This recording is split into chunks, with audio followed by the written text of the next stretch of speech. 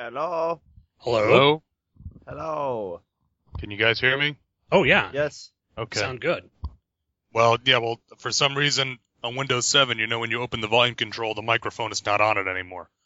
It's one of those user enhancing experiences that they didn't document. Yes. Did you just upgrade to 7? Is your computer using No, 7? but I was using my old desktop was XP, which is what I normally worked on, but obviously since the XP apocalypse, I've been working on my wife's laptop, which is Windows 7, Okay. so it behaves differently.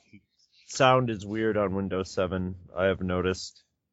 Setting sound levels is a little goofy. With my USB record player, it's just insane trying to track down where to get the volume to actually get a decent level in there, to the point of where I'm almost thinking of scrapping the USB record player and just looking for two of them. One for you and one for me.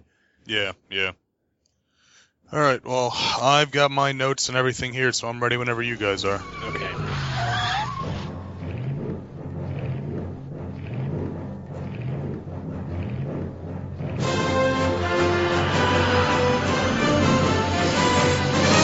Back to the bin.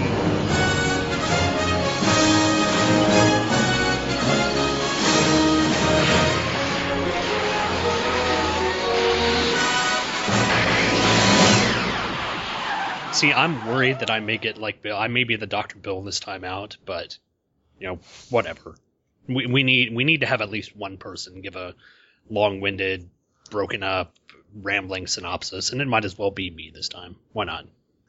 I could try for adding one too. We'll see. Fine is, yeah. All right. Okay. So Sean, you want to bring us in? You want me to bring us in? Yeah, go ahead and you can bring us in. All right, let me get a drink and get started here. La, la, la. La, la, Law. Ah. Hello, and welcome to Back to the Bins. If you're expecting to hear the dulcet tones of superlative Scott Gardner, producer Paul Spataro, or Dr. Bill Robinson, you're out of luck.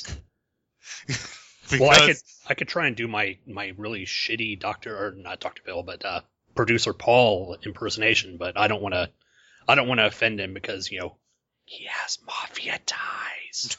That's true. Shh. So, in case you haven't caught on, it's Assistant Editors Month here at Two True Freaks, which means that the inmates are running the asylum, and by that I mean different inmates than normal are running the asylum. So, I am Luke Giaconetti, and I am joined this evening on Back to the Bins my two of my cohorts from the Vault of Startling Monster Horror Tales of Terror. First, Mr. Sean Engel. Hello, everyone. Thanks for listening to the show. It's going to be something. And joining us as well, someone who probably should know better, Mr. Chris Honeywell. Hello, everybody. I hope you enjoy our diverse selection of comic books. Hey, if you didn't know this, think about what kind of comic book do you think that Chris is going to bring to the show? Do you think it's going to be a DC or Marvel? No, it's not. It's an indie. Was that your daughter that answered that question? I think so. She knows Chris so well that she knows that he can't possibly read a regular comic book. Yeah, see, Chris is going to bring the indie. Watch it be like Magnus Robot Fighter from Gold Key. Oh, yeah. So we got a heck of a show here tonight. So anyone have any interesting comic book related news they want to discuss? Oh, I haven't been to the comic book store in a while. I need to go because I need to. I think I know All-Star Western is one of the few of the new DC 52 titles that I pick up, and I know it's coming to an end, so I want to try and pick up the last couple of those. But other than that, I haven't had really any comic book stuff. I've been doing a lot of podcasting recently. With Assistant Editors Month, everyone is basically given Scott and Chris the week off or the month off, which is kind of cool, except for Chris coming in and doing this. But Chris is not normally on this show, though. That's true. Oh, So that's he's getting to swap out. But it's been a fun month. I'm looking forward to all the other shows, and I'm really excited that Paul's letting us take over Back to the Bins to do our own little comic talk here. It'll be kind of fun. How about you, Chris? Anything comic-y related going on? Well, not. I mean, the last new comic I bought was the latest double-sized Walking Dead, where it takes a little 2-year jump in the time frame, and which we sort of discussed on Walking Dead Wednesday. But I've been going to garage sales, and all the comic books I've been seeing have been really overpriced and not anything. I think we saw some. I think they were old Fantastic Fours. I mean, Kirby drawn, but $40 and stuff like Jesus. that. Yeah, right, exactly. If you really want $40 for it, put it on eBay. Yeah, exactly. I mean, I don't know that particular issue. Maybe it was worth 3 or 4 times that, and $40 would have been great. I don't know. That's not what I go to garage sales for. I mean, the most I've been picking up comic-y at garage sales is I've been getting the little paperback collections of Charlie Brown's, and I've been finding a lot of BC lately. Comics. I picked up a really weird one called Dennis the Menace Babysitter Guide, which is actually a babysitter guide, but it's written as if it was written by Dennis. So isn't it how to terrorize your babysitter then if it's written by Dennis? I was gonna say it's from a kid's point of view, so it's what he wants a good babysitter to be, which what he says is definitely not what Dennis Mitchell would say as a kid. It would be, I want ice cream, and they're gonna let me go out and play with my friends and all that sort of stuff, stay up late and stuff like that. But it's probably the child psychologists were involved at some point in the writing of it.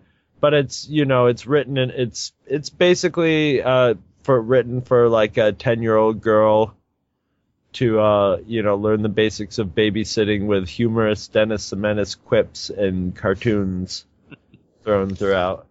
Yeah, because the person you look up to whenever you think of properly babysitting a child is Dennis the Menace. Well, then again, that's also sort of a trial by fire too. If you can get your kid to do Dennis the Menace and they're ready for whatever. Exactly. Yeah. If you can handle Dennis the Menace, you can handle your average child pretty right. easily. It's like boot camp, really. all I can think of is Carrie the babysitter from The Incredibles. I don't know about this, Mrs. Parr. There's some weird stuff going on here. And then reading studies say Mozart makes babies smarter. So we're going to listen to Mozart and make babies smarter. Oh, God. Well, I might as well tell you that. I was just watching on TV and saw The Incredibles on. And every time that's on, that's one of those movies I just have to sit and watch because it's just so excellent. So it's funny you mentioned that because I love that movie. Yeah, it's. I was thinking. I was talking about Brad Bird with Scott 2.0 next door.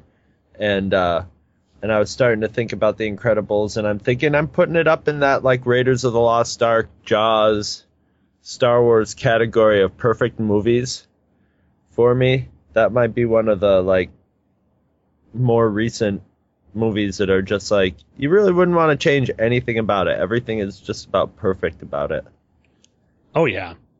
Yeah, Brad Bird has that ability to just do movies really well. I mean, I don't think he's had really a bad movie from his animated stuff with Iron Giant and The Incredibles and Ratatouille, even to his live action stuff. That last Tom Cruise Mission Impossible movie, the Ghost Protocol one, that was Brad Bird too, and that was one of the better Mission Impossible movies in my opinion.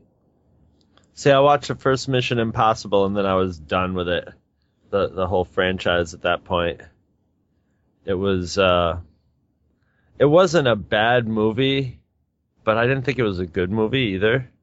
Yeah. Did you get to see that the Tom Cruise Mission Impossible movie?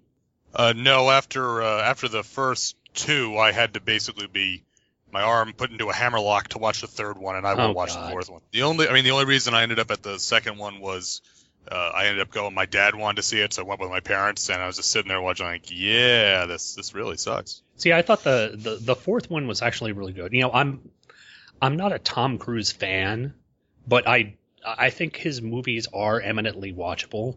Have any of you guys heard about the new one he did? I've heard The it's Edge really of Tomorrow. good. Yeah, and again, I think it's just that sort of Tom Cruise stigma that he has around him. That, you know, people, his movies generally have been pretty good. I've heard good things about the Jack Reacher movie. So it's all weird. based on his personality and weird Scientology stuff and his just general weirdness in interviews but whatever. I don't care about that. I just care about and I shouldn't say I always enjoy his movies, but he's made a lot of movies that I thought were really good on either just a pure entertainment level where he was a cartoony action hero or where he was actually acting. He's a really good actor. I mean, I remember seeing Risky Business when I was a teenager and being like, wow, this is a really good movie, and he did a really good job in that. And it was like that Paul Thomas Anderson movie that he did where he was the sort of motivational speech. What, Vanilla Sky? No. It was he was a motivational speaker.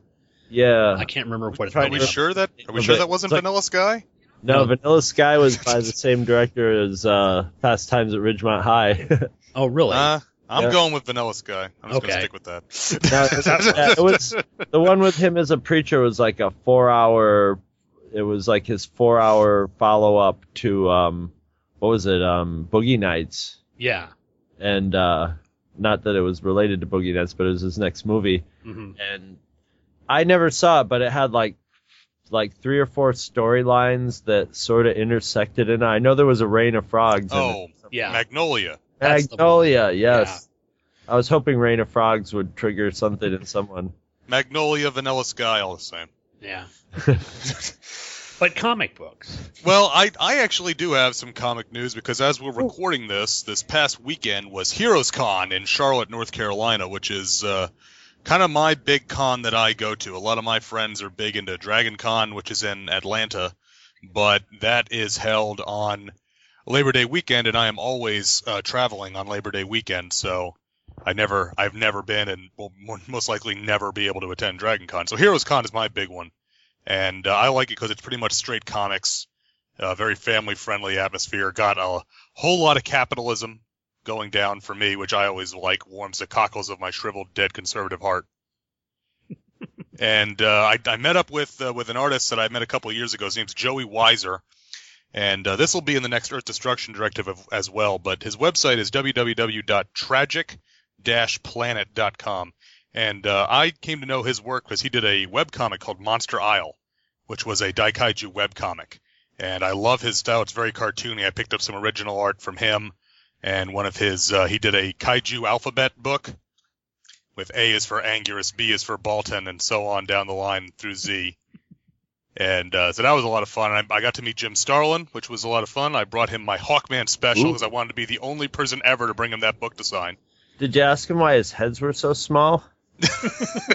I did not, but he did tell me that when he drew Hawkman, he thought he was the absolute hardest character ever to draw. Really? Until he had to draw Annihilus. And now he's of the opinion that Annihilus is the hardest character he's ever had to draw, to the point that he said he redesigned him to make him easier to draw. Maybe he just makes the head smaller so he has to draw less. Doesn't draw the heads all that small. But that was my big thing, so I got a stack of things. Well, actually, one of the oddball things, you guys will probably appreciate this, I found some issues of Marvel Classic Comics, which was when Marvel was doing their Classics Illustrated style books in the 70s. Mm-hmm. And they were all like 52 pages with no ads. Well, I found some of those. I found The Invisible Man, and I found, Mary Shelley's Frankenstein, and then 2 that I hadn't heard of before, which were the Iliad and the Odyssey. Now, the thing that was odd to me is that I'm looking at them, and the Odyssey is issue number 18, right? Okay, take a guess what issue number the Iliad is. 22. 26. Wow. It's like, I said, didn't the Iliad come first? I guess not in Marvel world. Well, yeah. You're looking at a company that'll publish pretty much anything. They'll publish a comic about the Pope, okay? So, well, what I figured it was is they did the Odyssey, and I think this was when I'm not sure who the editor in chief was at this point. It might have been Roy Thomas or something. They were all like, kind of like, hey, we did a great job in that Odyssey book. It's like, oh shit, we forgot to do the Iliad. I can only assume that Virgil's The Aeneid is like issue number 12 or something like that. That wouldn't be surprising. I did leave one behind. I found Ivanhoe. I'm like, I don't know if I'm ever going to really read Ivanhoe, even in comic. I think Ivanhoe's the only one of those that I have. Seriously, I believe I have the Ivanhoe one now that you mention it, and I think that's the only one I have. Wow. And I've never read it, and I probably never will. Maybe I will now, just on principle. See, if it had been like Jack Kirby's Ivanhoe, Yeah. I'd have read that, but I'm Jack getting Kirby ahead of would have myself. drawn the hell out of Ivanhoe. But so I'm, because Paul's not here to direct us or to produce us, I don't know who goes first. Is it DC first or Marvel first? I think Marvel typically goes first. So who's got our Marvel? Well, I've got our Marvel here. I'll go ahead and start with it if you guys are ready. I have got an issue, and I hope I'm going to assume this isn't going to be treading on Andy and Steven over at the Fantastic Ass, because they probably won't get to this for like another 3 or 4 years. But I picked Fantastic Four number 166. This bad boy had a cover date of January 1996 and was released on October 28th of 1975. It was cover priced just 25 cents. Oh, times have changed. The title, and I think this is one of the reasons why I love this book, the title of the story is, If It's Tuesday, This Must Be the Hulk. And I've lived by that my entire life. I just love the idea that, it's another Hulk attack. What is it? Tuesday. Yeah, right on time. The writer-editor of this one was Roy Thomas. The penciler was George Perez. Yay! The inker was Vince Colletta. Uh-oh. The letterer was Joseph Rosen. The colorist was Phil Raich. And the cover was by Rich Buckler. Yay! And Dad Atkins. So I loved his diet. Notice no one ever has any particularly strong opinions on Joe Rosen as a letterer. He does a good enough job. I know. I think we're all just upset about Vince Colletta being there. Anyhow, the biggest debate I've had on him with Scott was whether it was Rosen or Rosen. We need to put that Rosen. The story starts out with the Fantastic Four flying on a luxury 747 and the Fantastic Four sitting in the lounge section with them. Unfortunately, there's a couple making out in the lounge section, which kind of POs Ben Grimm. He threatens to kick the butt of of the guy who's trying to make out with his wife, girlfriend, prostitute, I'm not certain. But they take off after Ben threatens them, and the woman, calls him a cad. Ben's feeling kind of down because, he missed out on having a date with Alicia, but his spirits are picked up because the stewardess brings by a cake or a plate of delicious Hostess fruit pies. Well, not Hostess fruit pies, but they're delicious cake.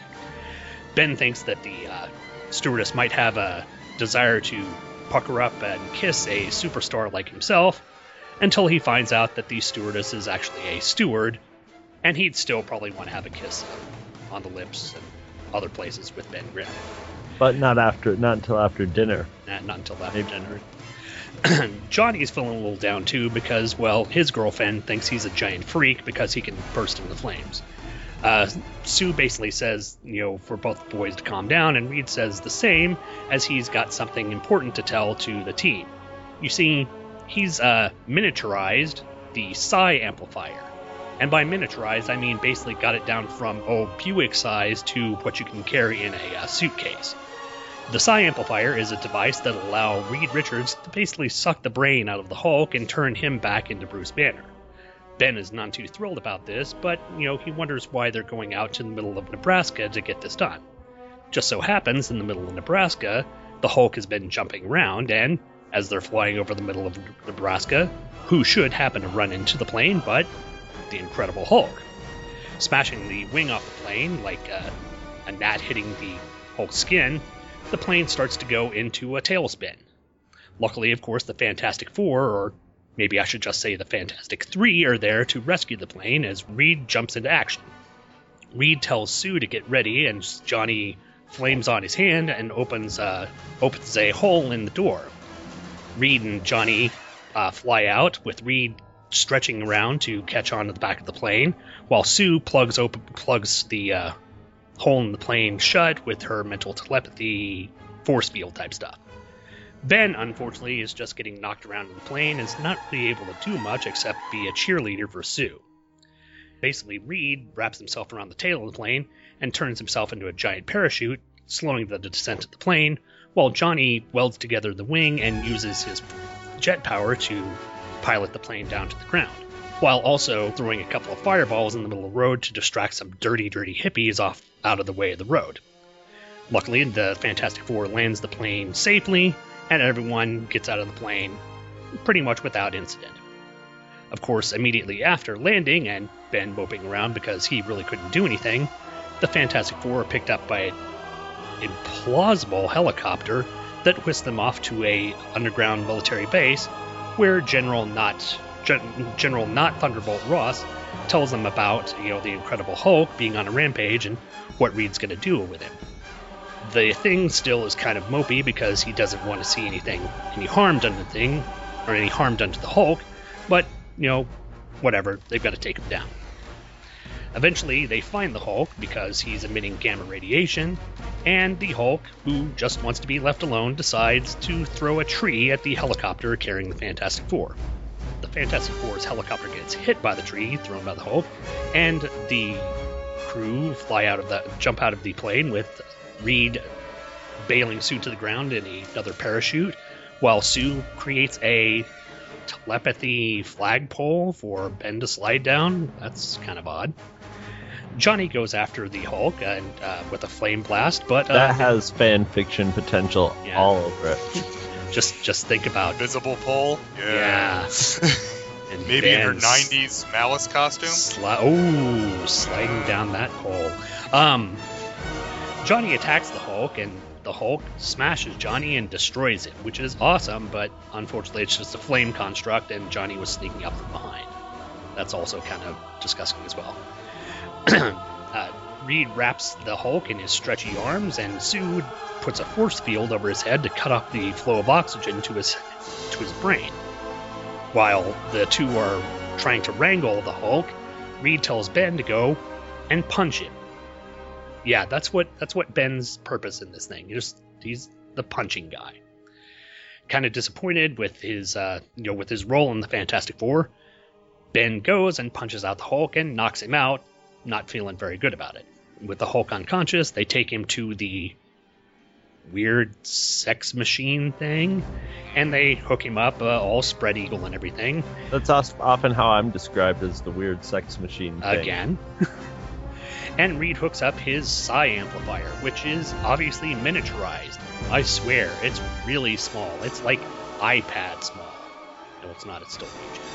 He sucks the brain juices out of the Hulk, which basically turns the Hulk back into David Banner, which is awesome, except for Colonel Not General Ross says, no, we've still got to take care of this guy. He could probably be a danger.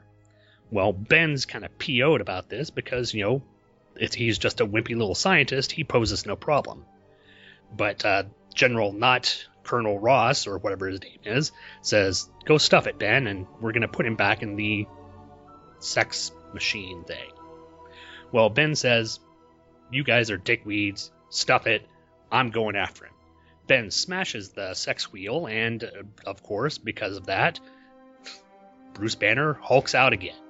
And on the final panel we see, standing side by side, ready to take anyone on, the Incredible Hulk and the Thing, standing side by side.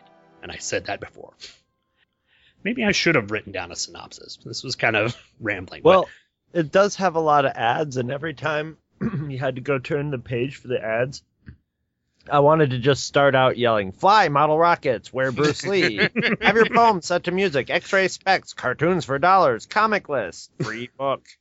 See, the one thing that I want to do is we've got a hostess ad in here, and if we have an opportunity, I'd like to reenact it.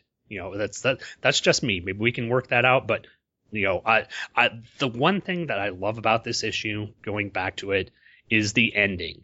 This is the way comic books should end to get you to want to read the next one.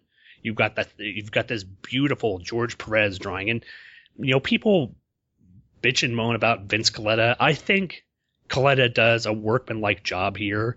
Both the Thing and the Hulk here on this last panel and this last page look awesome, and just the idea of these two powerhouse titans ready to take on anyone. That picture's T-shirt worthy. Oh yeah. In fact, I'm pretty certain this probably was on some T-shirts in the 70s. I wouldn't be surprised if Marvel didn't, publish this on their little T-shirt line. But yeah. So what do you guys think about this one? Well, this immediately reminded me of this story. I had this dog named Hondo, and I had Hondo for 3 years, and that dog had not taken a shit in the entire 3 years, so I took him to the vet. Turns out, dog had, these gigantic pinworms. Well, turns out those pinworms all had kidney stones. That clearly makes me think of this story. That's all I got out of this. No, this story took me back to being a little kid when I didn't really read comics, but I would get one from an older kid or something, and it would just be a random issue, so I never got whole storylines. Mm-hmm. And this was just that kind of it's written in that language of the time period where everybody's speaking flowery Stan Lee language. Yeah, it's kind of politically incorrect. Yeah, even though that Stan and Jack are off the book and have been for quite a while, at least 50 issues, there's still the influence of them. A lot of the style looks a lot. George Perez kind of apes Kirby's style. The language is very Stan Lee. Very flowery, yeah. Well, that's not super surprising considering it's Roy Thomas on the writer. That's true. And editor. So, Thomas was often accused of trying to sound a lot like Stan Lee, for good or for ill. Perez's art is fantastic through this, and even Coletta's inks look real nice. I'm looking at the first page here when they're in the lounge, and I love Ben's striped shirt. Mm-hmm. Just the way that the lines are inked in on there, the pinstripes on his shirt just looks really good. And there's a questionable fashion choice here from the Human Torch, wearing a lime green turtleneck and then a green V-neck sweater over that and blue jeans. Yeah, that's what both of them. That's both of their dressed up on a date look. Yeah. He's got kind of the Heston thing going. If he was wearing a sport coat instead of the V-neck, you'd have the Heston. Yeah, right. Mm-hmm. And Johnny's looking pretty buff. I usually think of Johnny as sort of the skinny, sidekick kid. He's in these panels, he's looking like a linebacker. He's looking like he's been working out. Well, this was after he went to college and all that, I guess, and played football for a bit. Wyatt Wingfoot, right? Yeah, he's been hanging out with Wyatt, and they've probably been working out. Thanks, Fantastic Cast. See, although the scene with this plane going down and them saving it, with a little bit of tweaking and updating would be just the kind of thing I would want to see in a Fantastic Four movie. It's really funny how many superhero movies you could really get the flavor of superheroes by having some sort of trouble with an airliner. Oh yeah, it's like Superman Returns. Best part of that movie was the airliner going down.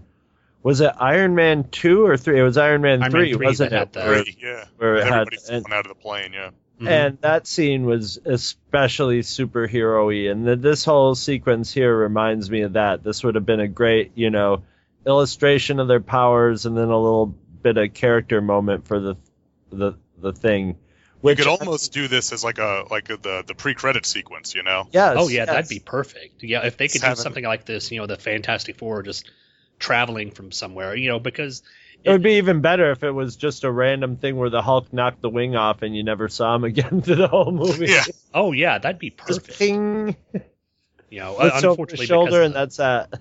unfortunately, because of the whole deal between the ownership companies of like Fox and Marvel, that couldn't happen. But yeah, if it were to happen, that would be awesome to see some sort of pre-credit sequence with the Fantastic Four on a jet, just having to save it in this kind of manner. Because this is another one of the things I remember specifically from this comic that was just a fantastic action sequence, no pun intended. Oh yeah, I mean, what I'm real impressed with this book is this is a standard, 22-page comic, 32 with ads, or 34 with ads. Yeah, 32 with ads, and you've got really 2 full action sequences with them saving the plane and them fighting the Hulk. You get 2 really, kind of detailed, in-depth character bits here, because you get them talking at the beginning, and then you get all the stuff back at the lab with the machine that would get recycled when they string people up in the Inferno storyline over in X-Men. Or if you prefer, that Syndrome used on his island on Mr. Incredible. Oh, very true. Going back to the Incredibles. And it's all in here in the standard length comic. You get a lot of story for your 25 cents here, Oh, and yeah. you get some really, just some great Perez art. I mean, I don't usually think about Perez drawing the Fantastic Four or the Hulk, so it's kind of a treat to see that. I mean, his Hulk doesn't look as, in this era, I always think of Herb Trimpe for the Hulk, Right. Whereas this seems it's a little more staid than Trimpe's Hulk, but he still looks really monstrous and powerful, and he's got the mane of hair on top too. He looks good. And his Ben Grimm is fantastic. That's the part that looks most Kirby-esque to me, is his ever-loving blue-eyed Thing. Yeah, and the Thing really gets a chance, despite the fact that he's, made of orange rocks, he gets some really great emotive scenes in here. I'm looking at the page where Reed's rescuing Sue from the plane, pulling her down with his stretchy arms, and that next panel you get just this sort of dejected Ben Grimm because, he's been sidelined. All he's been able to do is be a cheerleader. I mean, and Reed in his own thing says, "Look, you've rescued us. You've done things that are amazing, hundreds of times. Don't let it get you down." So I don't know whether this is part of the story arc where Ben's been feeling kind of down because he hasn't felt very helpful, but it makes you wonder why he's decided to side with the Hulk. What's been going on through the past couple issues that made the ending of this story happen. Yeah, I'm pretty sure not too far down the line after this is when Ben loses his power or something and gets replaced by Luke Cage for a storyline. Yeah, I think that does. That's in the 170s, I think. So it's not too far after this. Yeah, that does, because a lot of these comics, and the reason I picked this comic because this is one of the ones that I used to. When I'd go over to my grandparents' house, I had a cousin who was a huge comic collector at the time, and he had tons of comics like this just lying around. And this is one of the ones that I'd always pick up and read at the time. And I specifically remember this mostly for the ending. Yeah. Because I was just like, holy crap, the Thing and the Hulk are teamed up. No one is going to be able to stop them. Yeah, it's like, are we boned? Yep, we're boned. Pretty boned. So, do we have anything else on this, or because do we want to go ahead and give it a letter grade, or? Well, I do want to, like I said, I just really enjoyed it. I do want to point out that apparently everybody's civilian clothes by this point are all made of unstable molecules. Because we see Reed stretch out to be a parachute, and then Johnny set himself on fire in his turtleneck V-neck combination. Well, I was going to say, if that turtleneck V-neck is anything else in the 70s, it's polyester, and I'm surprised it wouldn't have just caught on fire anyway. Turned to napalm. Yeah, pretty much. I do. We get some great questionable fashions on page 7 when the plane starts having the turbulence. Right in that middle panel there, you see the guy wearing the olive green shirt and the bright green pants. That's Professor Xavier there in the second row in the blue shirt, the bald guy. Oh, dear God. Look at him. That's Chuck Xavier right there. Everyone travels, on 747s. They're the big thing now. And then I love just the pair of legs sticking up. Again, that's a little suspect. What's going on over there? Wow. That guy, keep it on the road up there, will you? he's got like ragtime piano player pants on too. It's a very motley crew that's flying on this this airline. See, I don't see anyone smoking. I mean, this is the 70s. You would think the entire cabin would be filled with cigarette smokes. Or at least Ben would be smoking. Yeah, having a cigar, yeah. That's true. And in the panel above that, the first panel, we get to see someone, obviously, Perez, very interested in footwear for the loving depiction of Sue's pumps there. And even though she's not standing on, they're still shaping her calves and lifting her tush. So I thought that was a nice touch. Well, I don't have a problem with Sue's tush. I'm not complaining about Sue's tush.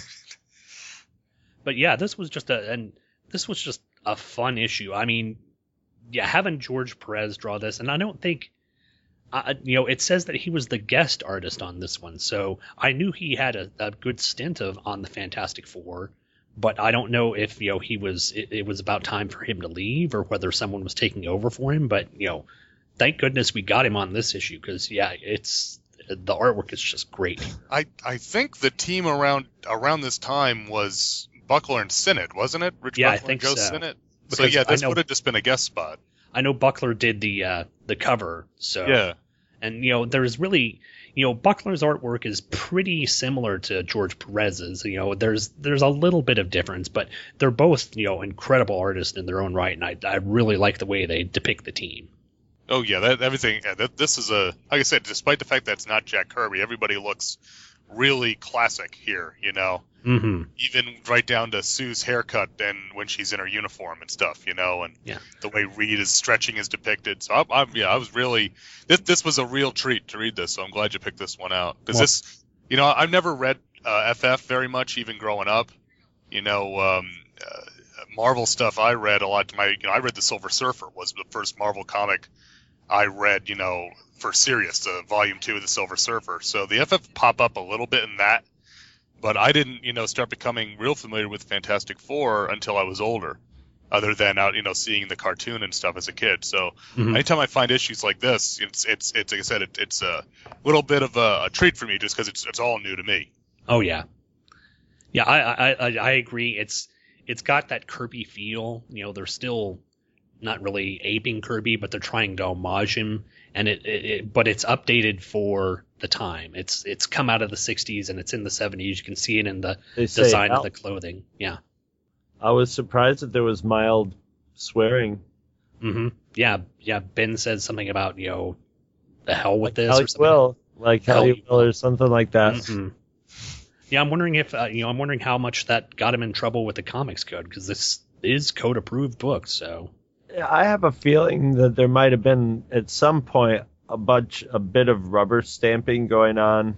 That wouldn't be surprising. The comic code, because it would be such a pain to read every single comic book. Yeah, but also by 75 we had seen the relaxing of the code a little bit. That the one that was the classic revision to the code that allowed for more monsters and vampires and zombies and stuff. So there was some gay humor in this too, Yeah, it's pretty subtle though. The guy could be. I wouldn't have got it as a kid. Yeah, same here. But nowadays, you look at it, and him, the way he looks and the way he talks, you can hear the sort of lilting in his voice.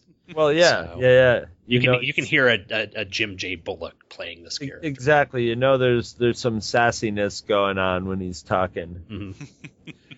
That panel has a real great reaction from the Thing as well, with the big upside down D mouth. Yes. Oh, for Christ's sake, a male stew. What's the world coming to anyhow? Yeah, and I love the panel before it, where he's trying to make kissy faces because he thinks it's you're thinking at the time it's hot, stewardess action here that he's going to be getting, and it's a guy, but it's fun. And I did like also we don't get it's clobbering time in here. In fact, they make a specific point that Ben doesn't yell that when he punches the Hulk. But we do get my personal favorite type of Thing quote on page 10. What a revolting development this is. Really, mine is what in the name of Aunt Petunia? Name of Aunt Petunia. Oh, it's amazing. I find myself saying what a revolting development pretty much on a daily basis at work. So. I had a friend who he just loved saying "for the love of," and then he would add Myrtle or Edna. For the love of Myrtle, what do you do? You know, some old lady named, for the love of Agnes. What the hell were you thinking? My one I use for that, I say, what? And I say, oh, for the love of Hashut, the chaos god of industry. So all you Warhammer fantasy players will know that one. That's picking an obscure one. But if you don't have anything else, do we want to give this like a letter grade? Sure. I'll go ahead and go first. For story wise, I've got to give it a B+. I mean, I've read better stories. It does what it needs to do. There's not much development of the character, but overall, it's an enjoyable story to read and listen to.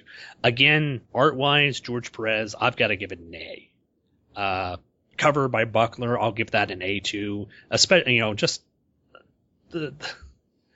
especially the cover copy on the cover. Him saying, the Hulk smashed up our plane. What are we going to do? And said that's the Hulk. He smashed our ship. And the thing going, yeah. Well, wait till you see what I do to him. And as he just flies toward him, ready to punch. It's just awesome. So overall, I think an A- for this comic.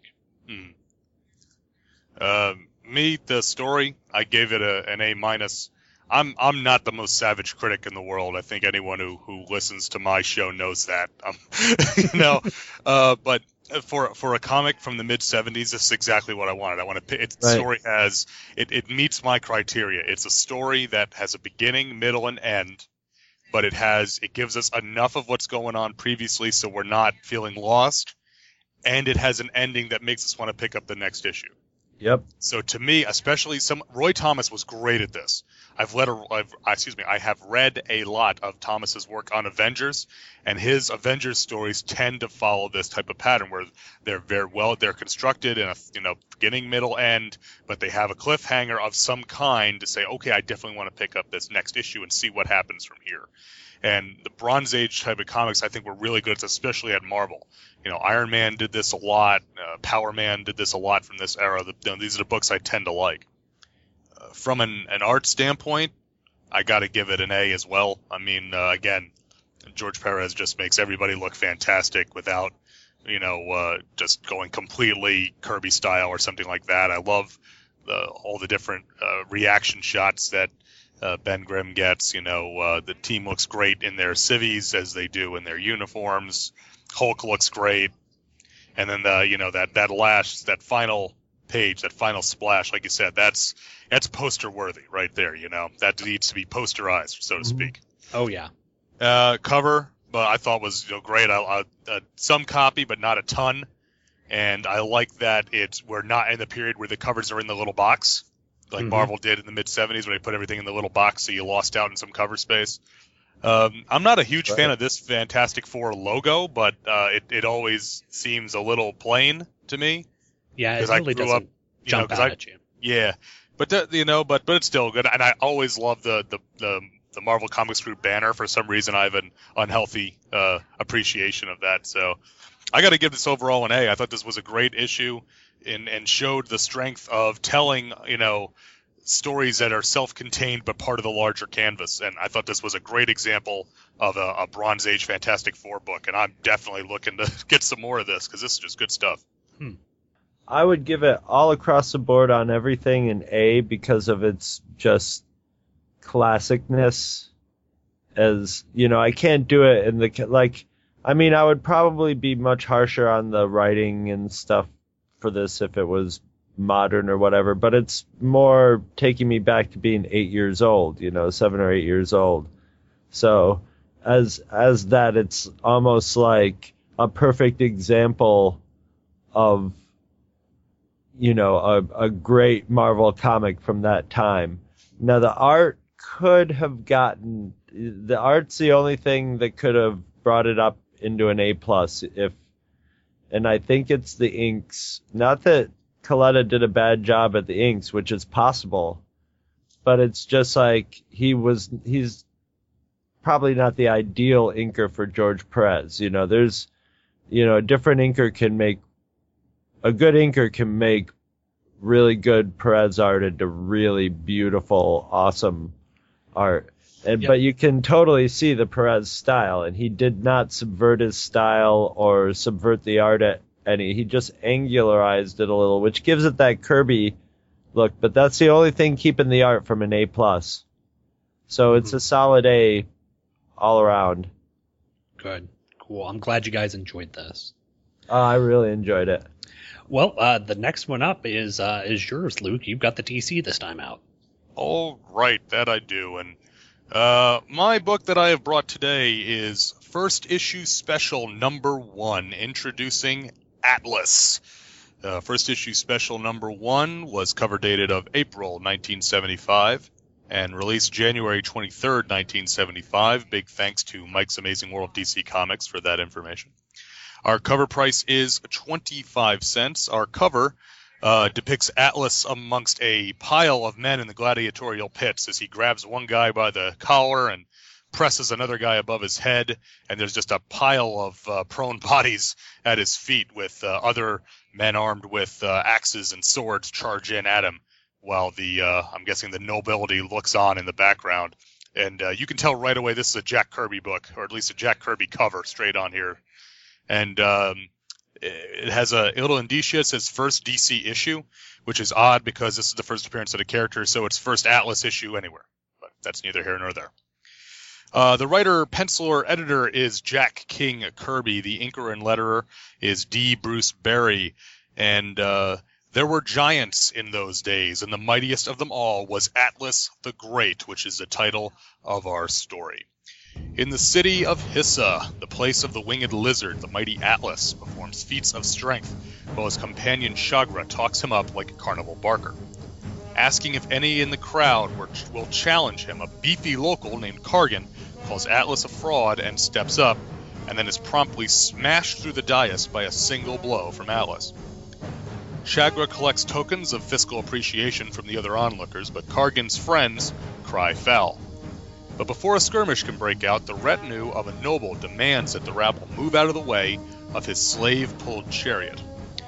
Atlas is unimpressed by the guards and presses them through a wall that smashes the nobleman's chariot. He grabs the noble, and against the protestations of Shagra, drags the duded-out dandy through the streets, using him as a human shield when the king's guards pour out to try and stop it. The voice of the city's ruler then echoes through the courtyard, and Atlas's thoughts become mazed as he hears the voice which he has hunted for years on end. Atlas remembers the crucial moment when, as a boy, his village is overrun by slavers. Young Atlas watches as his father stands his ground and ultimately falls before the raiders. He rushes out of his hiding spot and attacks the lead slaver, a man wearing an ornate lizard-crested helmet with a face to match. But as the slaver taunts Atlas, the young boy flattens him with one punch. He runs into the tall grass and hides, but is met by Shagra, who pleads with the boy to be quiet lest they give away their location. Atlas shoulder throws Shagra into a lake and heads back to the village. Going into his home, Atlas locates a giant shimmering crystal. Shagra recognizes it immediately as part of the Crystal Mountain, and knows that the leader of the people of the mountain must possess a piece of said mountain. Shagra pledges loyalty to the boy, and they set off on the road in the days of high adventure. Atlas performs many heroic deeds, saving a village from a rampaging beast, holding up bridges with his shoulders, and toppling idols in a land of devil-worshipping cults. He lays waste to all comers in the gladiatorial pits, and earns his golden helmet of champions. The road of adventure stretches ever onward until Shagra decides one day to tell Atlas where he can find the slaver who decimated his village and killed his family, in exchange for taking him to the Crystal Mountain. The pair travel on, riding through the forbidden region of fire, through the dismal gloom of a mysterious cave, filled with the sounds of creatures that should not exist.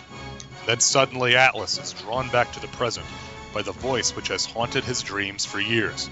The king, Hissa, stands before Atlas and demands to know who dares to mistreat one of his noblemen. Hissa booms, "Speak, who are you?" Atlas's reply is simple, "Your conqueror." And thus a great saga begins. I'm your worst nightmare. Oh man, is this ever a Kirby comic? Oh my God, yes. You think it was done by Jack Kirby? I'm suspicious of the artwork has some of the earmarks. Yeah. The fact that it says his name in giant letters on the first page. I picked this one. I found this one. I have 2 local used bookstores here in the upstate of South Carolina. I found this at our local Second and Charles. And Second and Charles, for those who don't know, is Books A Million has converted some of their retail locations into Second and Charles. So it's like think of a used bookstore, but the size of a Books A Million. Wow. And so I found this here, but I had been introduced to the Atlas character during James Robinson's run on Superman, after which was before it was back before Flashpoint, and he brought Atlas back as a rival to Superman because his powers were based in magic. He could go toe to toe with Superman. Mm-hmm. Okay, well let me ask a quick question. In Grant Morrison's what was it? In Grant Morrison's All-Star Superman, was Atlas one of the characters that Superman bested during that? I think or is that some other character? There is an Atlas, but I don't think it's supposed to be this Atlas. Okay. I think that's supposed to be the Atlas of myth. Okay, makes sense. Yeah, but the Atlas that's in that, in fact, in the story is called The Coming of Atlas. There's a flashback where it's then drawn in Jack Kirby style. Nice. It's actually pretty neat. And then the trade paperback of that, also called The Coming of Atlas, collects this issue in it. But when I found this at, like I said, at Second and Charles for $1, I couldn't pass it up. The thing that was the oddest thing to me reading it this time to try and take some notes and summarize it was 1975, but think about the similarities between this story and Conan the Barbarian. Conan the Barbarian. Mm-hmm. Yeah, exactly. Especially movie version of Conan. Yeah, exactly. But Conan the Barbarian was 7 years after this, the film. Mm-hmm. But he's a boy whose village is raided by slavers, and he confronts the head of the group, and then he goes off and has the road of high adventure, like I said, and then he fights the gladiatorial pits, and then runs into the guy again. It's like, okay, so this maybe somebody read this, Yeah, right. I was gonna say this. When I was reading through this, a lot of my notes were basically, this is essentially just the Conan the Barbarian movie done by Jack Kirby, and I love it. I mean, it's got all the trappings of Kirby. I'm looking at that 2-page splash here. The background of the city of Hissa is just like a giant stone Kirby machine. It's glorious to look at. Oh yeah. The art in this is very much Kirby's DC 70s style. With the everybody just looks like almost deformed in the face a little bit. Because everything is just so stylized, And the I do have look like Polynesian carvings. Yeah, everybody looks like they're carved out of stone. Mm-hmm. The one I like is page 5, which is it says Atlas the Untamed in large letters, and it's chapter 2, and it's where Atlas has grabbed Kargan's wrist with his left hand, and he just hammer fists him through the floor of the dais. Well, that is crazy.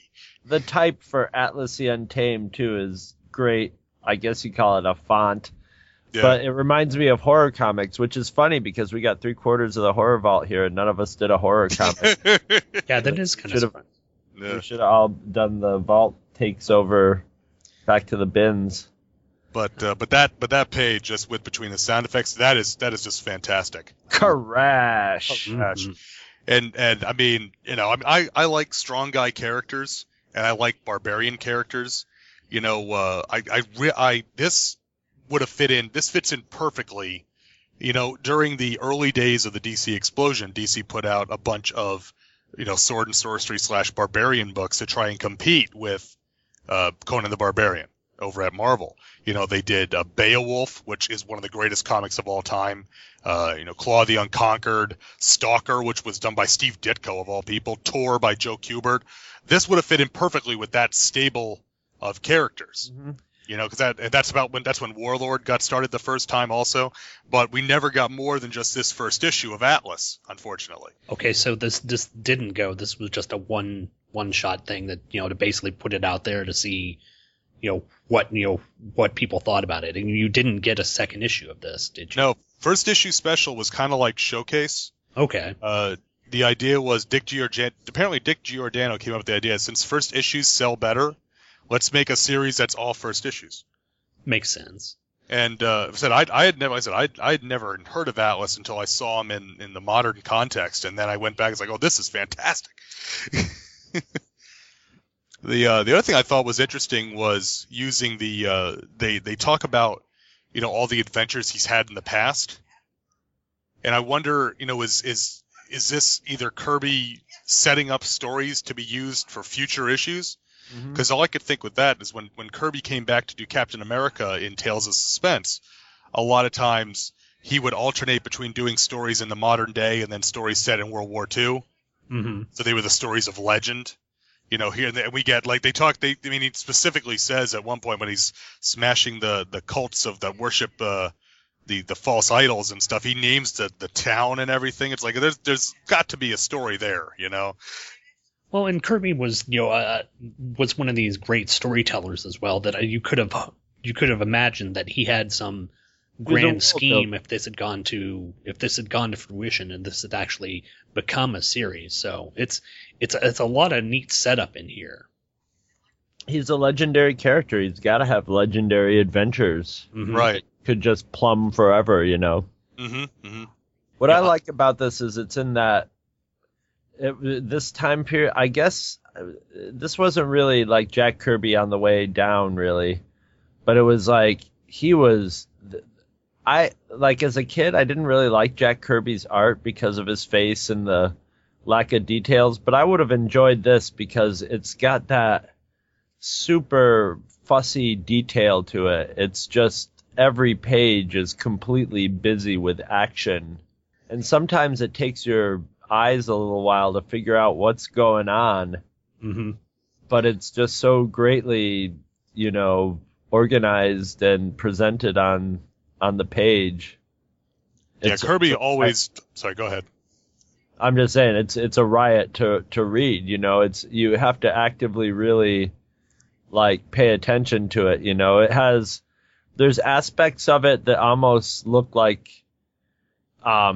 Prince Valiant or Classics Illustrated Comics, where you'll have like just somebody standing and addressing a crowd or something, but it's in that Jack Kirby style, but from a distance. But then you'll have, like you said, a shot of the building that looks like a giant Kirby machine in the background. And I love how his character is just prone to violence. Mm-hmm. Just like, oh yeah, I don't like these people. Oh, rich guy in the back of slaves, I don't like you either. I'm just going to overturn your your carriage and carry you through the marketplace, because you know why? Who's going to stop me? Mm-hmm.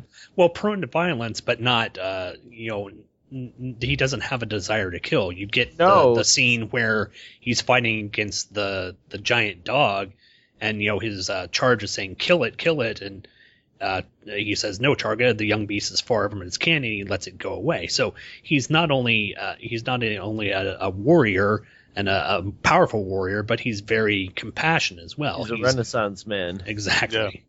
Yeah. And kind of like Sting. Actually, he looks kind of like Jim Morrison once he grows up. Yeah, a little bit like Jim Morrison.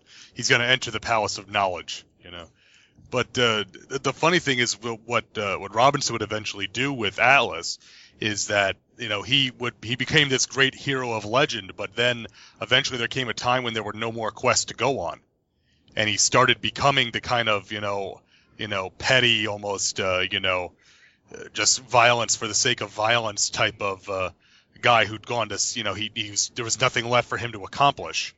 And so that's why eventually in the modern context, in the pre Flashpoint context, he became a villain. It was just so we could have someone to fight. And so he worked for this is all part of the new Krypton storyline. He worked for General Lane as one of Lane's basically powerhouses, just so he could fight Superman. To have and so he was still this legendary figure, but there was the time of legend had passed, kind of thing, I guess in this pre-Flashpoint era, was he considered to be immortal to some extent? Yeah. Or did he have an okay? Because essentially he had that crystal of power from the Crystal Mountain. He had eventually he had wore it around himself so long it became part of him, and so now he was powered by that and super strong and essentially immortal. And again, because it was mystical in origins, he could, it wasn't like like Superman fighting, I don't know, like Dr. Fate, where Dr. Fate can cast a spell on him and he's out. Mm-hmm. But he could go toe to toe with him, and Superman would slowly get weaker because he was a magical being. Okay. And so they essentially their story is just of having a gigantic brawl through Metropolis. Neat. It's actually really neat from a in the context of the modern or I should say post-crisis, pre-Flashpoint Superman. But I really enjoyed this. When I saw it, I was like, well, I got to buy this because I had read it in the trade and I just wanted to have it. And I really enjoyed this. I wish there had been more of this. I just noticed this flipping through my copy here. I had said that this would have fit in with the other DC Barbarian books of the 70s. On the ad opposite of page 19, we get the full page ad for Joe Kubert's Tor. Which is his caveman character. It says from the world of 1 million years ago, and it shows Tor with his stone axe battling against the horde of the I forget what they're apes that walk upright. I forget what their names are. But I just thought that was funny. I made that comment, didn't even realize there was a Tor ad in the book. So, anybody else have any other comments or anything on Atlas? I like the fact that. Now, I'm not certain if this is pre-MODOK or post-MODOK, but the guy that Atlas is taking down, the one who's the main bad guy, on that beginning page 12, the beginning of chapter 3, that's a MODOK face right there. Yeah. You put arms coming out the side of his head, and he's ready to take him out. Yep. Just with a more ornate, helmet, I guess. Well, I like that Kirby makes some hay out of that because he talks about that Hissa wears the helmet with the ornate lizard head on it and that it has a face to match. So in a book where everyone looks kind of strange, Hissa looks really, really ugly and he stands out. Mm-hmm. Even amongst all the other ugly faces in here like Kargan and the people in the crowd and stuff. This is one ugly dude, and Kirby does a good job of depicting, he calls him a humanoid lizard, Mm-hmm. He's got that kind of the beady eyes, the mouth that looks kind of elongated, the squat face. He looks reptilian. I thought that was a neat, and you're right, though, it does look like MODOK. Yeah. I guess if MODOK was in a Conan book instead of in Iron Man. He's half rep. Well, a snake's not a reptile, but a snake is a reptile. Yeah, is it a reptile? Yeah. Or it's half not an lizard? amphibian. He's not half lizard. Yeah, a snake is a lizard. Yeah. But it's very Thusula Doom. But I like in this that the little kid just punches him out with one punch. Yeah. You'll be a good slave. No, there's no scene of him turning the wheel in this one. He just all right, pong. Yeah. No, but I loved it. Yeah. So I'll start with the letter grades. The cover, I gave an A. I said Kirby always did great covers, and this one's no exception. I mean, if I'd seen this if I was a kid in 1975 and saw this, I'd be totally interested in buying it. I even love the logo for Atlas. It's kind of somewhat simple as it is, but it really conveys, the hero of legend type thing. The interior art, I'm giving a B+ to. The only reason this doesn't get an A is every now and again you get a panel that looks a little cramped, almost as if Kirby kind of ran out of space. The one that really kind of stood out to me is the second to last panel of the book, where Atlas yells, "You're Conqueror," where it looks kind of stiff. It's almost as if that was supposed to be a 2-page, like a double-sized panel, and he kind of had to squeeze it down into one panel to fit the little blurb at the end. If you'd like to hear more about Atlas, write to this address. But that's the only reason. Otherwise, I think this art is amazing. I think the inking looks great, nice and heavy, which suits the story. So D. Bruce Barry did a good job on the inking and the lettering. Also, I love the lettering where people are shouting in big letters a lot. But that was nice. The colors I thought looked great. Like I said, just a panel here and there. And from a story, I kind of waffled between like a B- and a C+ because I really like the story. But the way that the flashback works, again, it's almost as if there's supposed to be an extra page in there before where they arrive in town after they ride through the cavern. It's supposed to be like maybe a couple more panels of them arriving in the town of Hissa before they come back from the flashback. But overall, I have to give it a B+, and I understand that's not an average of the grades I gave it, because this is one of those times where I think the whole is greater than the sum of its parts, and that everything really just comes together for this book. And like I said, I've read it a couple of times since I picked it up, and I'll probably end up reading it again after we're done. I've just enjoyed it so much. Yeah, you're very similar to me in the whole and the sum of the parts and all that. Although, like, I'm not a big fan of the cover. I'd give the cover like a B, because I don't like the color on it, the coloring on it. It's too few colors. It's too bright. The backgrounds. I think it would have benefited from a darker background and better colored. It reminds me of like toy packaging a little bit. Although I do like the logo a lot. Art-wise, I almost want to give it an A+, because I just love that super busy Kirby style, and where he does little things like sticks chapter 1 on the bottom of the 2 big columns of rock that he's about to smash and stuff like that. But like you said, there's points where it sort of breaks down here and there, so probably it's just gonna sit at an A. And the story's definitely B minus C area, somewhere waffling between there, because it's a good general story, but the story's really just sort of reinforced by the artwork and the momentum of the artwork. But otherwise, yeah, I would say, yeah, just in the sum of the parts would probably be a B+, leaning towards A. Okay. Because I enjoyed the hell out of reading it. Mm-hmm. I'd never heard of it before, so it was just out of nowhere fun. Yeah, for me, the story, it is remarkably similar to what we'd get, here in a couple of, what you'd say, 6 years, 7 years? Yeah, 7 years. With Conan. Mm-hmm. But, it's, I don't know whether it's really prescient on Kirby's part or whether they kind of homaged Kirby in doing this, but the story is good. It's the typical, it harkens back to Conan, so I can't dislike it. So I've got to give the story an A. That's just a heck of a lot of fun. Kirby's artwork, I know a lot of people are hit and miss on it. I think this is a really good example of Kirby's art. I'll probably give the art an A-. There are a few things in here that are a bit wonky. Some of the eyes look a bit off. It's not bad, but it's good Kirby art. The cover, I will admit, yeah, the title thing really stands out. It's got that sort of Superman the movie vibe coming out at you with the streams coming afterwards. I like that.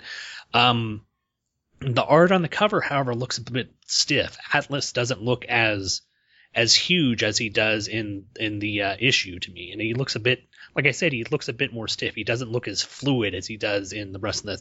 So I'd probably give the cover a B for overall, like about an A- for the overall comic. I really enjoyed it, and this is again something I had no idea of what happened to it, or no idea of it coming out, and I'm glad I got a chance to check it out. This is awesome stuff. Good Kirby. Yeah, definitely. I think you made a good point there, Sean, where you said that people can be hit or miss with Jack Kirby, especially from this era. But this was a good example of it. I think in a lot of times, especially as we get into the 70s, that Kirby was much, it seemed almost, not more comfortable, but seemed to give a better result when he was working on his own characters in his own settings. Oh, yeah. So I'm thinking of books like Devil Dinosaur, which as much as that series is kind of silly in a lot of ways, visually it was always incredibly dynamic because he didn't have to worry about anything else. He created the world and the characters that populated it. And that's the same thing we get here with Atlas, same as we got with a lot of the books in the Fourth World, even though There were obviously the Forever People took place on Earth, and they did interact with the DCU sometimes. New Gods interacted with the DCU sometimes, but you get those Fourth World stories that take place on New Genesis or on Apocalypse, and that's where his stuff really shines from that era, is because it's all his. Mm-hmm. It's that unfiltered, direct Jack Kirby right on the page, and that's what we get in this book. And I think that's what I said. It makes it stand out that even though you can nitpick here and there and make niggling things here and there, overall, as a whole package, it's just really just a lot of fun to sit down with. Oh yeah. Well, that leads us to the man of the hour. It's up to you, Chris. Mr. Indie, dazzle us with your indie comic. Well, this one I actually picked up at a used bookstore that I just wandered into and decided, to take a little browse around, and found this. I'm a big fan of this artist, Chester Brown, and I'd never heard of this before. And it's a hardcover book, cover price $24.95. I got it for $10. Woo, used Nice. bookstore. Yeah, printed by Drawn and Quarterly, which is a quality indie, one of the more mainstream indie dealers, I'd guess, or publishers, I would say. They really had a big heyday in the 90s when there was a big market for that and a lot of people doing them. And Chester Brown was one of the mainstays of them. He had a ongoing comic called Yummy Furries. He's from Toronto, and this came out in 2011. It's really hard to give a synopsis to this, and it's 300 pages long, so I'm Slightly not gonna longer than normal. Yeah, I'm not going to start flipping through it to give the storyline. Not your typical comic. But the comic is called Paying For It, a comic strip memoir about being a John.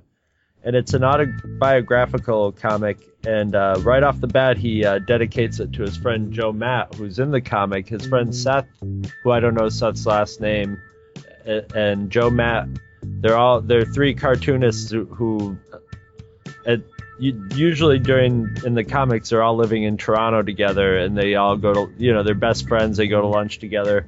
So in all three of their comics, they all do autobiographical comics, at certain times amongst their other comics. And so there's always scenes of the three of them having lunch and commenting on each other, and they know each other really well and pick on their foibles. And he dedicated this to Joe Matt, who's really does the most autobiographical comics of his, and they're all about his relationships and how painfully, horribly neurotic and selfish he is. And they're like these overwrought, they're great to read, but boy, they're full of self-loathing. He really portrays himself as an exaggerated. If it's not exaggerated, boy, he'd be a hard person to be around any time.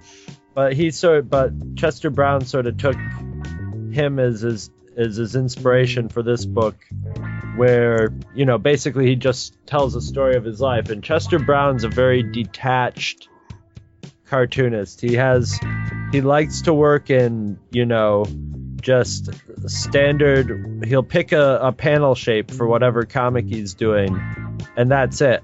Every panel in this, usually like your average page is going to have 8 rectangular panels in it, unless there's a chapter change or something like that, or it's the end of a chapter and there's only 3 on that page or whatever, but it's laid out exactly the same. It's told very dryly, and basically the story is he's been dating this woman for a long time, and they're living together, and they're having basically no sex relationship. They still get along, but they're just sort of like roommates.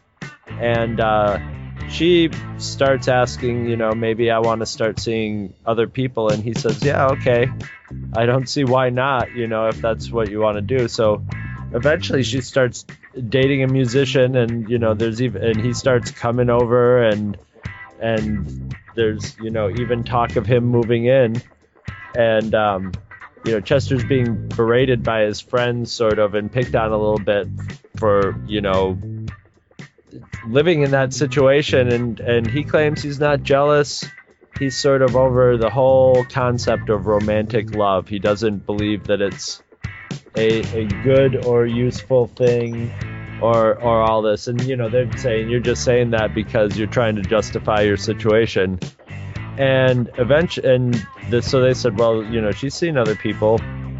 What's good for the goose is good for the gander, right? And he's, you know, if you've read any of his other autobiographical comics, he's an introverted, you know, Toronto indie comic artist. He's not a very outgoing social person. So he's like, you know, I'm not the kind of guy who's just going to go out and pick up a girl or just find some sex. And he's like, I'm definitely too shy and wary to ever, you know, deal with prostitutes or anything. But tick-tock, time starts passing. And he starts hearing about, he starts reading a website or an article or something, a story about, you know, an author's talking about how he's visited, you know, escorts.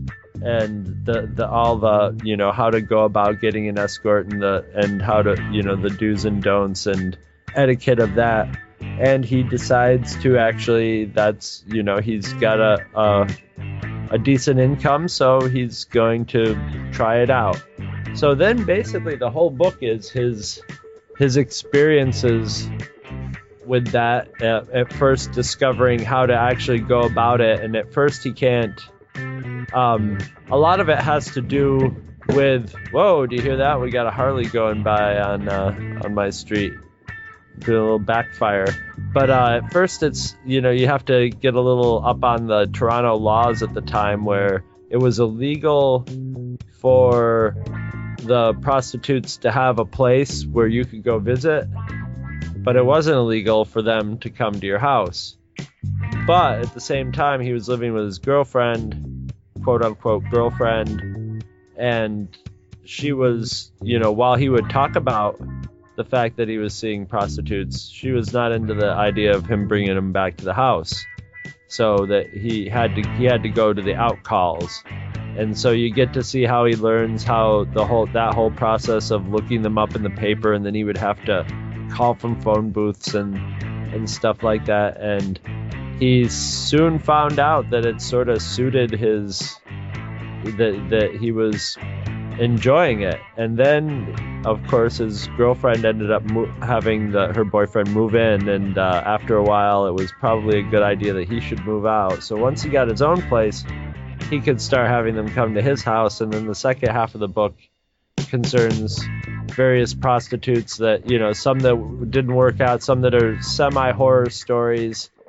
As I said, it's all in a very detached style, so some things that could have been really awful are sort of downplayed, and some things that could have been like sort of touching scenes are out of place. And he also he mentions in the beginning that he took out anything that would identify any of these people as real people, and he took out a lot of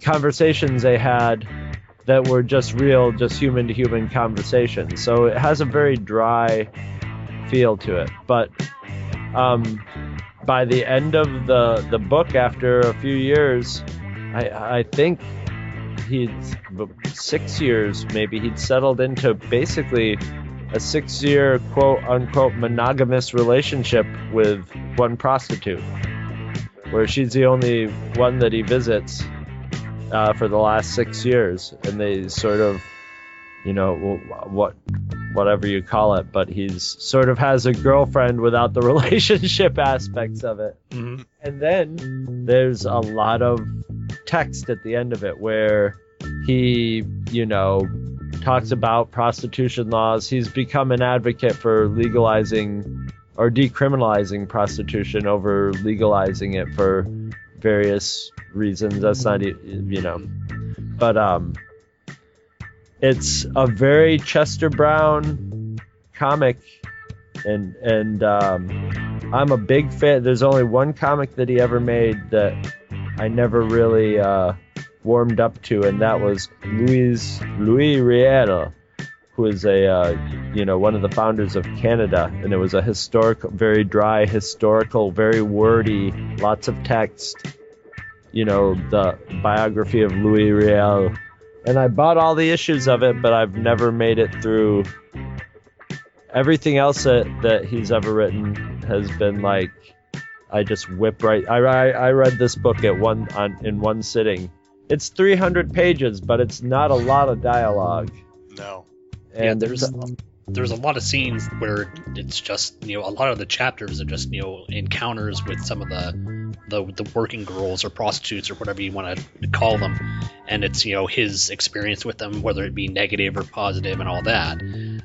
Most of the dialogue is at the end of the book where he's laying out his idea of why this should be decriminalized, which is an interesting idea in itself.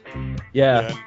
And the thing is I had not read any of Brown's work before. Folks may know from my... Well, you probably don't know this. It's been so long, unfortunately, Chris, since you got a comic book underbelly show out. You're the second person in the last week who's brought that up. It's the rising tide. And the font on the cover of this book is... It's Chester Brown's handwriting, but it's the same font that we use for the funny book. Funny book underbelly. Yeah. Well, Johnny Bueno just moved back to Rochester. Hey. What could happen? But I'm not a huge indie guy. But as the cliche goes, I know what I like. And I enjoy a lot of these autobiographical style comics. I love American Splendor. I love Jim Valentino's autobiographical stuff. Dirty Laundry comics, all that kind of stuff. But this was a new one to me. But this one was interesting in that it was autobiographical, but it was only about his life in relation to his decision to, leave romantic love aside and only get sex through working with escorts. And so it was very focused on that. And the thing is that a lot of times in indie books, the art is it'll either get you or you'll be disinterested. Right. And the art here, it being so clean and simple, kind of drew me in a little bit because everyone looks, you said it's very detached and impersonal in a lot of ways. He obscures the face of all the escorts behind their word balloons or only shows them from the rear and shows all of them as brunettes with essentially the same build. Same build, same height, yeah. Yeah. He talks about in the notes that was done on purpose again to remove any possible way of identifying any of these people. He wears his glasses throughout the entire book. You never get to see his eyes or really get a sense of emotion. The only one that really stands out is when he's having his argument with his friend about legalization versus decriminalization, and you see the storm clouds building in his thought balloon. And I thought that was a really nice touch. But again, his face remains impassive. It's just in his mind a little bit. It's only that one scene, really.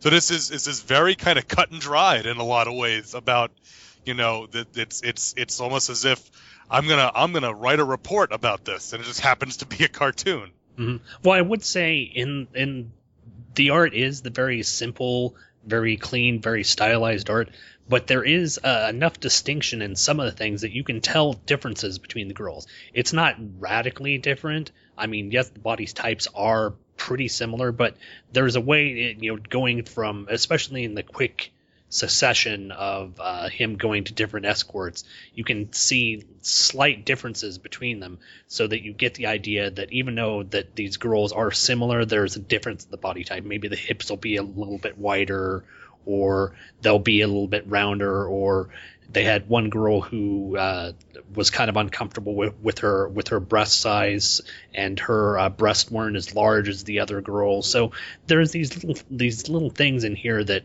distinguish each individual character from each other. But yeah, it is pretty simplistic style, but the style is so clean, it doesn't dissuade you from wanting to look at the book. Yeah, and often, like, a lot of the differences of the girls, it's just in his description of them. Mm-hmm. He'll describe them as, well, there's one where he gets sort of like preoccupied with a mole that has hairs growing out of it, and he runs into like girls who are Russian immigrants who don't really speak English, that might be in a sort of questionable situation, but he doesn't play it. It doesn't really go anywhere from there, Mm-hmm. It's just sort of his experience with it. And it's kind of an amusing experience because he goes there once and meets one girl who sort of like, you know, focuses in and like, you come back to me and whatever. And it isn't until his second visit that he realizes she doesn't speak any English at all. Well, she actually says, I don't speak any English, you know. Yeah. And the other thing, though, like, and building off what you said, Chris, it's interesting, too, that, you know, he even in the text piece and the notes and everything in the back, he makes a point of keeping it specifically to his experience because, you know, he introduces the topic in the notes of human trafficking, but then very quickly dismisses it. Because that's always one of the counter arguments to even decriminalization of prostitution is that, you know, the prostitution, I'll put this in air quotes up to the mic, business is still wrought with, you know, the perils of human trafficking from other countries. And so in a sense, he becomes, like I said, an advocate for decriminalization, but by the same time, he's not, in this work anyway, seriously discussing the actual you know, negative side of that argument. He dismisses a lot of his friends' comments during their argument that they have as, oh, that's just what people say. But then at the same time, he doesn't. He specifically doesn't address the hard questions in the room, you know. Well, and it keeps it right on that. Like I said, it's his experience. It's a chronicle of his experience, and nothing really beyond that. Mm-hmm. So that's kind of the way out. It's kind of the way that he can, you know, dodge the bullet of, you know, these horrible things that probably are going on by saying that that's nothing that I experienced, so I can't talk to whether or not this is an actual thing. I mean, he does throw out some statistics near the end of the book, but, you know, the point of view is from what he's gone on to see with his experience with these many escorts. Well, from what I've seen of his work and Joe Matt's work is they're just honest to a fault, painfully honest with it. So a lot of this comes off, and I thought maybe I was reading into it or psychoanalyzing it, but I think he purposely, when in writing it, I'm sure he considered that, you know, this whole book might be just his long, you know, way of reconciling it with himself, his guilt feelings about it himself by saying, romantic love doesn't exist, you know, people aren't meant to, you know, some people are meant to, you know, pair up and whatever. And, you know, it's all just sort of there to justify what he's doing to himself. And, you know, by the end of it, he's settled into one girl, you know, he's sort of made, instead of being like, you know, he's sort of made a little compromise there where he's almost got a girlfriend, you know. He really likes this girl and they have a good rapport with each other, and he goes over, you know, however many times a week or a month and pays her $200 to have sex with her or whatever, and you know, they're having, you know, and he describes it as, you know, somebody I get along with that I'm monetarily compensating, you know. Yeah. And all of that. So he's sort of halfway there, you know. But by the same token, though, it's almost as if saying you're having a committed monogamous relationship with your barber or your mechanic. Right. You know, because the relationship is still based on providing a service in exchange for money. Mm-hmm. You know, he places a use value on sex of being the money he's willing to spend rather than the opportunity cost of having a girlfriend and dealing with the romantic side of it and the arguments and everything else. And you don't find out if, you know, it's not really clear whether, you know, like his ex-girlfriend, when they were even still boyfriend or girlfriend or whatever, and they would be discussing things, you know, they would go out to lunch and just have lunch and talk about life and stuff. And you don't really know if he does that with the, you know, the escort. You don't know whether, you know, maybe they do really get along and they go and hang out as friends and talk as friends, and whenever he gets $200 together, they have sex, you know, and which is funny because probably profits to this book. Yeah.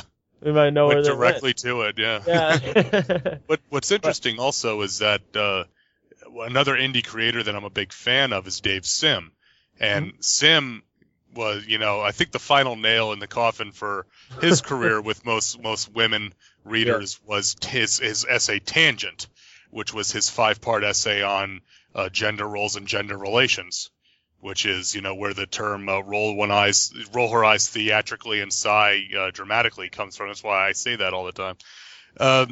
And in the early portions of Tangent, Sim talks about, that women and monogamy doesn't make sense, and being in a romantic relationship is ultimately toxic, and a lot of the same stuff that Brown talks about here.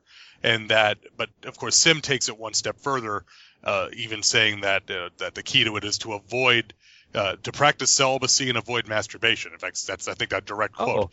But again, Sim's a whole other kind of thing. So, but here it's interesting that these two guys who are both Canadian cartoonists come to this kind of understanding of of their own feelings towards romantic love. And as a reader, to me, it questions: does it come from rejection? Does it come from being the as you said, a kind of introverted person who's not confrontational, but if you're in a relationship, you have to you have to confront with those emotions. He's definitely a detached person by the descriptions of his friends and stuff. So it was really interesting to read this for me, not just for the again the aspect of deciding that you're only going to pay for sex for the rest of your life, but it's the decisions that lead to that and the responses to that. And towards the middle of the book, he starts getting really kind of almost clinically professional about it. He talks about that one girl that she was being really, really aggressive with the oral because she didn't want me to have sex with her. I'll have to give her a bad review on Turb. You know? He gets kind of obsessed with the website that rates, where you put up ratings for the prostitutes and stuff on it, or escorts. He has one where he refers to the girl as a prostitute, and she flips out. I'm an escort. Mm-hmm. Well, and it's different. He's not afraid to speak his mind. He's not afraid to be not politically incorrect, but call it as it is. And unfortunately, a lot of the girls seem to have a stigma about it. Despite the fact that they're openly going out and doing it, there's a stigma with being called a prostitute. I know that I was able to watch some of that show Cat House, which is about the bunny ranch out in Nevada. And a lot of the girls like to be called working girls and all that. There's a certain kind of way they want to approach it. Even though they are selling their body for sex legally in Nevada, there's still a stigma to it. And he even addresses it later on in the back matter of the book, that the whole thing going on in Nevada he doesn't look at as a good thing, because that's not how he because at the bunny ranch supposedly they have to buy their own protection, their own condoms and their own lube or whatever from the bunny ranch. They get their stuff. If they bring their stuff in, it gets confiscated. So it becomes a company store type of deal. Mm-hmm. So that the company is basically making more money than the girls are. So it's a really interesting read, and it's very thought provoking. It's we had two comics that were just basically smashing up comics, and you brought the stuff that actually made us had to turn our brains on and think for a while. Brain. Although I do have to say, not to interrupt you, Chris, had Jack Kirby drawn this comic, though.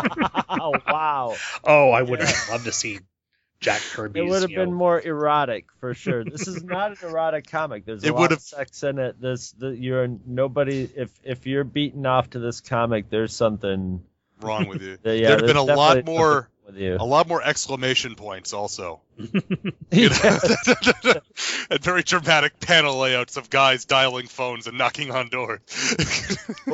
What I like about this style of documentary comic book autobiographical stuff is when usually if somebody's this comic isn't setting out to make the case that prostitution should be legal. It's sort of making the case that that's what he came to as a conclusion. But a lot of people, when they're trying to make a case, they'll candy coat everything, and they'll portray every hooker as doing it of their own will and happily and, healthily and all that, and they'll portray, and he does not do that. He seems, if he saw something that was a little sketchy or, picked up on something that they said, he puts it in here. So it doesn't just have a one-sided view to it. It shows the good and the bad, and it almost sort of, you almost get the feeling that he clipped off some of the better stuff, the more positive stuff, and he clipped off some of the more negative stuff and tried to keep it right in the middle, Mm-hmm. I also like that there is some bits of humor in there, just kind of bizarre humor from the situation. He goes to see the one girl, and she's watching her soap opera, and then she's giving him oral and watching her soap opera, and then she's sitting on top of him and watching her soap opera. There's a sort of running theme of soap operas, that being the only thing they have to sort of entertain themselves during the day between Johns. So yeah, she got a little too focused. I just thought that was funny. He's like, is she gonna stop watching? It just cracked me up. Oh, and he's doing stuff like he's masturbating before he goes to see the hookers so he can have sex longer, because he's thinking of it as a two-way street sort of thing. And after a while, like, there's one point where the girl's like, come on already. Yeah. Yep. Frustrated with him and ends up in the bathroom, like storming into the bathroom just to get away from the situation for a minute. And so he does portray those uncomfortable situations where he looks like the kind of creepy, lonely guy that would go see hookers in a, judgmental way.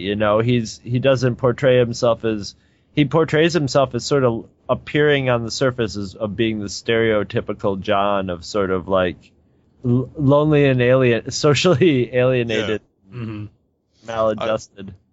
The other one I thought was funny is when he's talking to the one girl about her reviews on the website, and he said, "Oh, the reviews are positive except one guy who said you had kind of a grungy washroom," and she goes, "I know that was a problem, but we got it cleaned," and he goes, "Yeah, this is a clean washroom."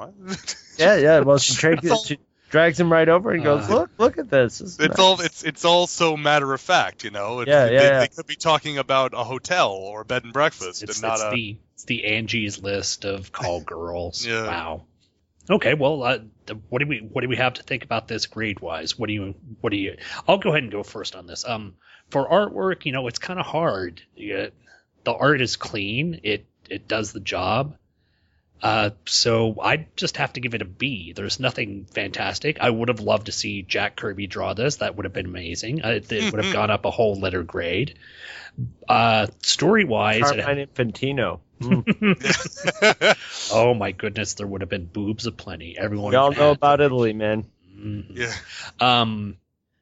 For story-wise, I thought it was an engaging story. It's a story that makes you think. Yeah, 300 pages. Well, the comic itself is probably about 175 pages.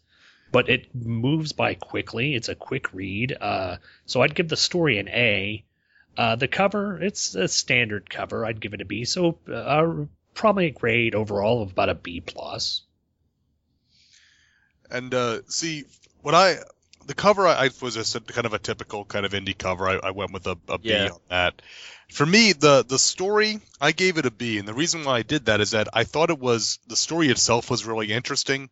And it raises a lot of questions and it makes you think, but it does, in one sense, fall into the sort of trap of a lot of these autobiographical comics where it starts to get a little repetitive. And it's, every chapter, not every chapter, but a lot of chapters are somewhat similar in that, I'd like to meet this girl. Okay, come to this location, do this. And then he meets up with the girl and then it's a comment after that. And so it's, again, understanding it's a chronicle of where he went, but it does start to feel a little samey in spots when, there's a couple of chapters in a row around the late teens, early 20s, where it's like 3 or 4 chapters in a row like that. So I enjoyed it. It really made me think, but it almost felt like it could have used another round of editing a little bit just to tighten up some of it. The artwork, I thought it was interesting that on the copy that you provided for us, Chris, R. Crumb did the foreword. Mm-hmm. And just thinking to myself, how different would this book be if R. Crumb did the art on it? It would, Oh my God! I mean, considering we talked about the detached, depersonal nature of it. We don't see a lot of emotion. Yeah, with Crumb, it would almost be like a caricature almost with Crumb doing this kind of. It would be porn. Oh my gosh, it would be something. But with Brown doing it, I liked the art. Again, it was clean, simplistic.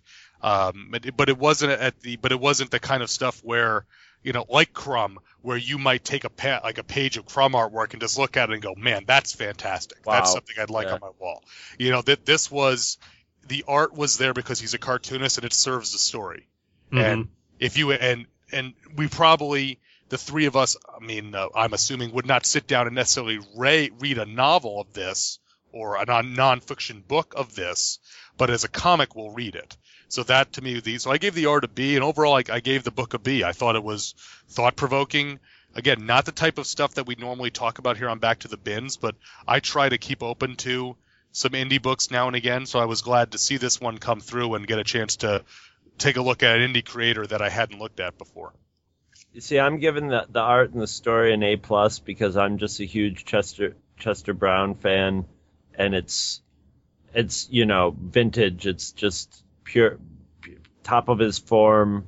That's his form, and he's sort of, to me, he reminds me a lot of Stanley Kubrick in his slow, detached style, where he will repeat things to just sort of give subtle variations on it rather than.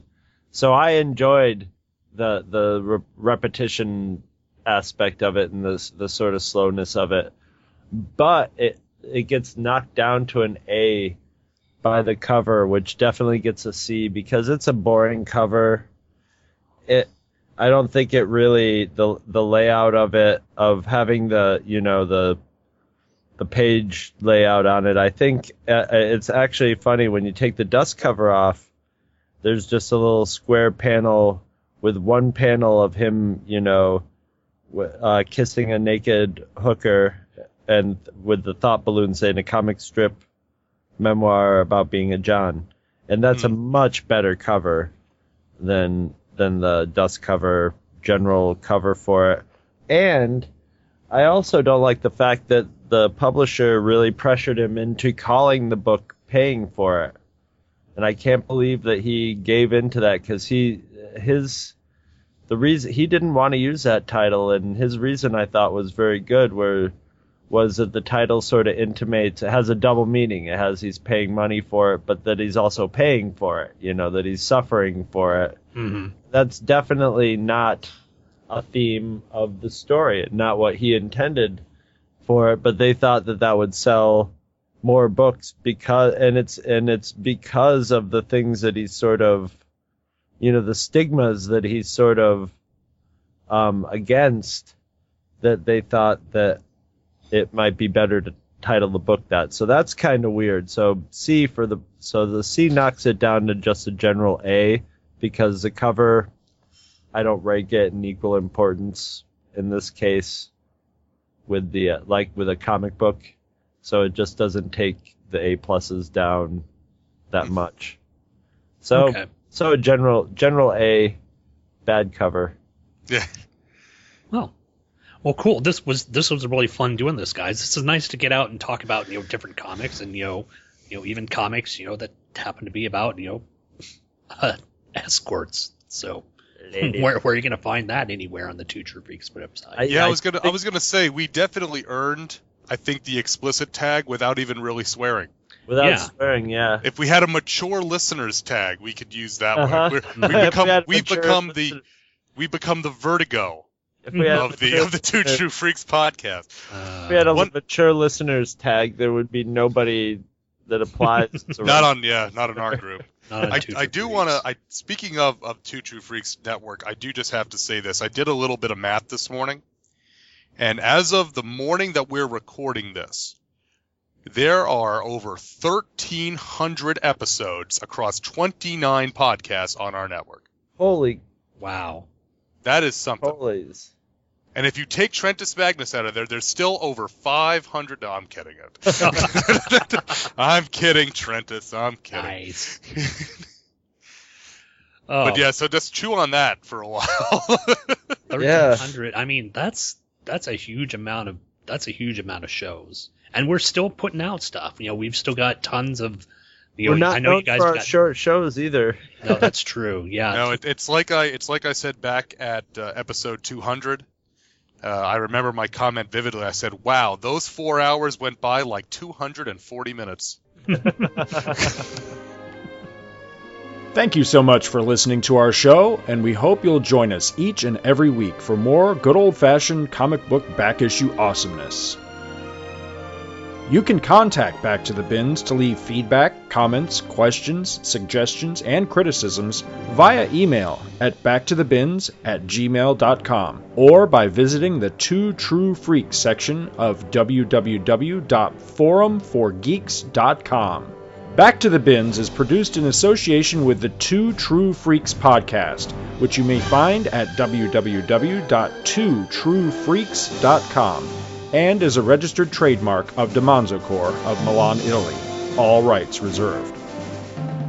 Back to the Bins is a proud member of both the League of Comic Book Podcasts, which you may find at comicbooknoise.com/league, and also the Comics Podcast Network, which you may find at comicspodcasts.com. Take a moment to stop by their respective sites and support their other fine podcasts, won't you? Thanks, and we'll see you next week.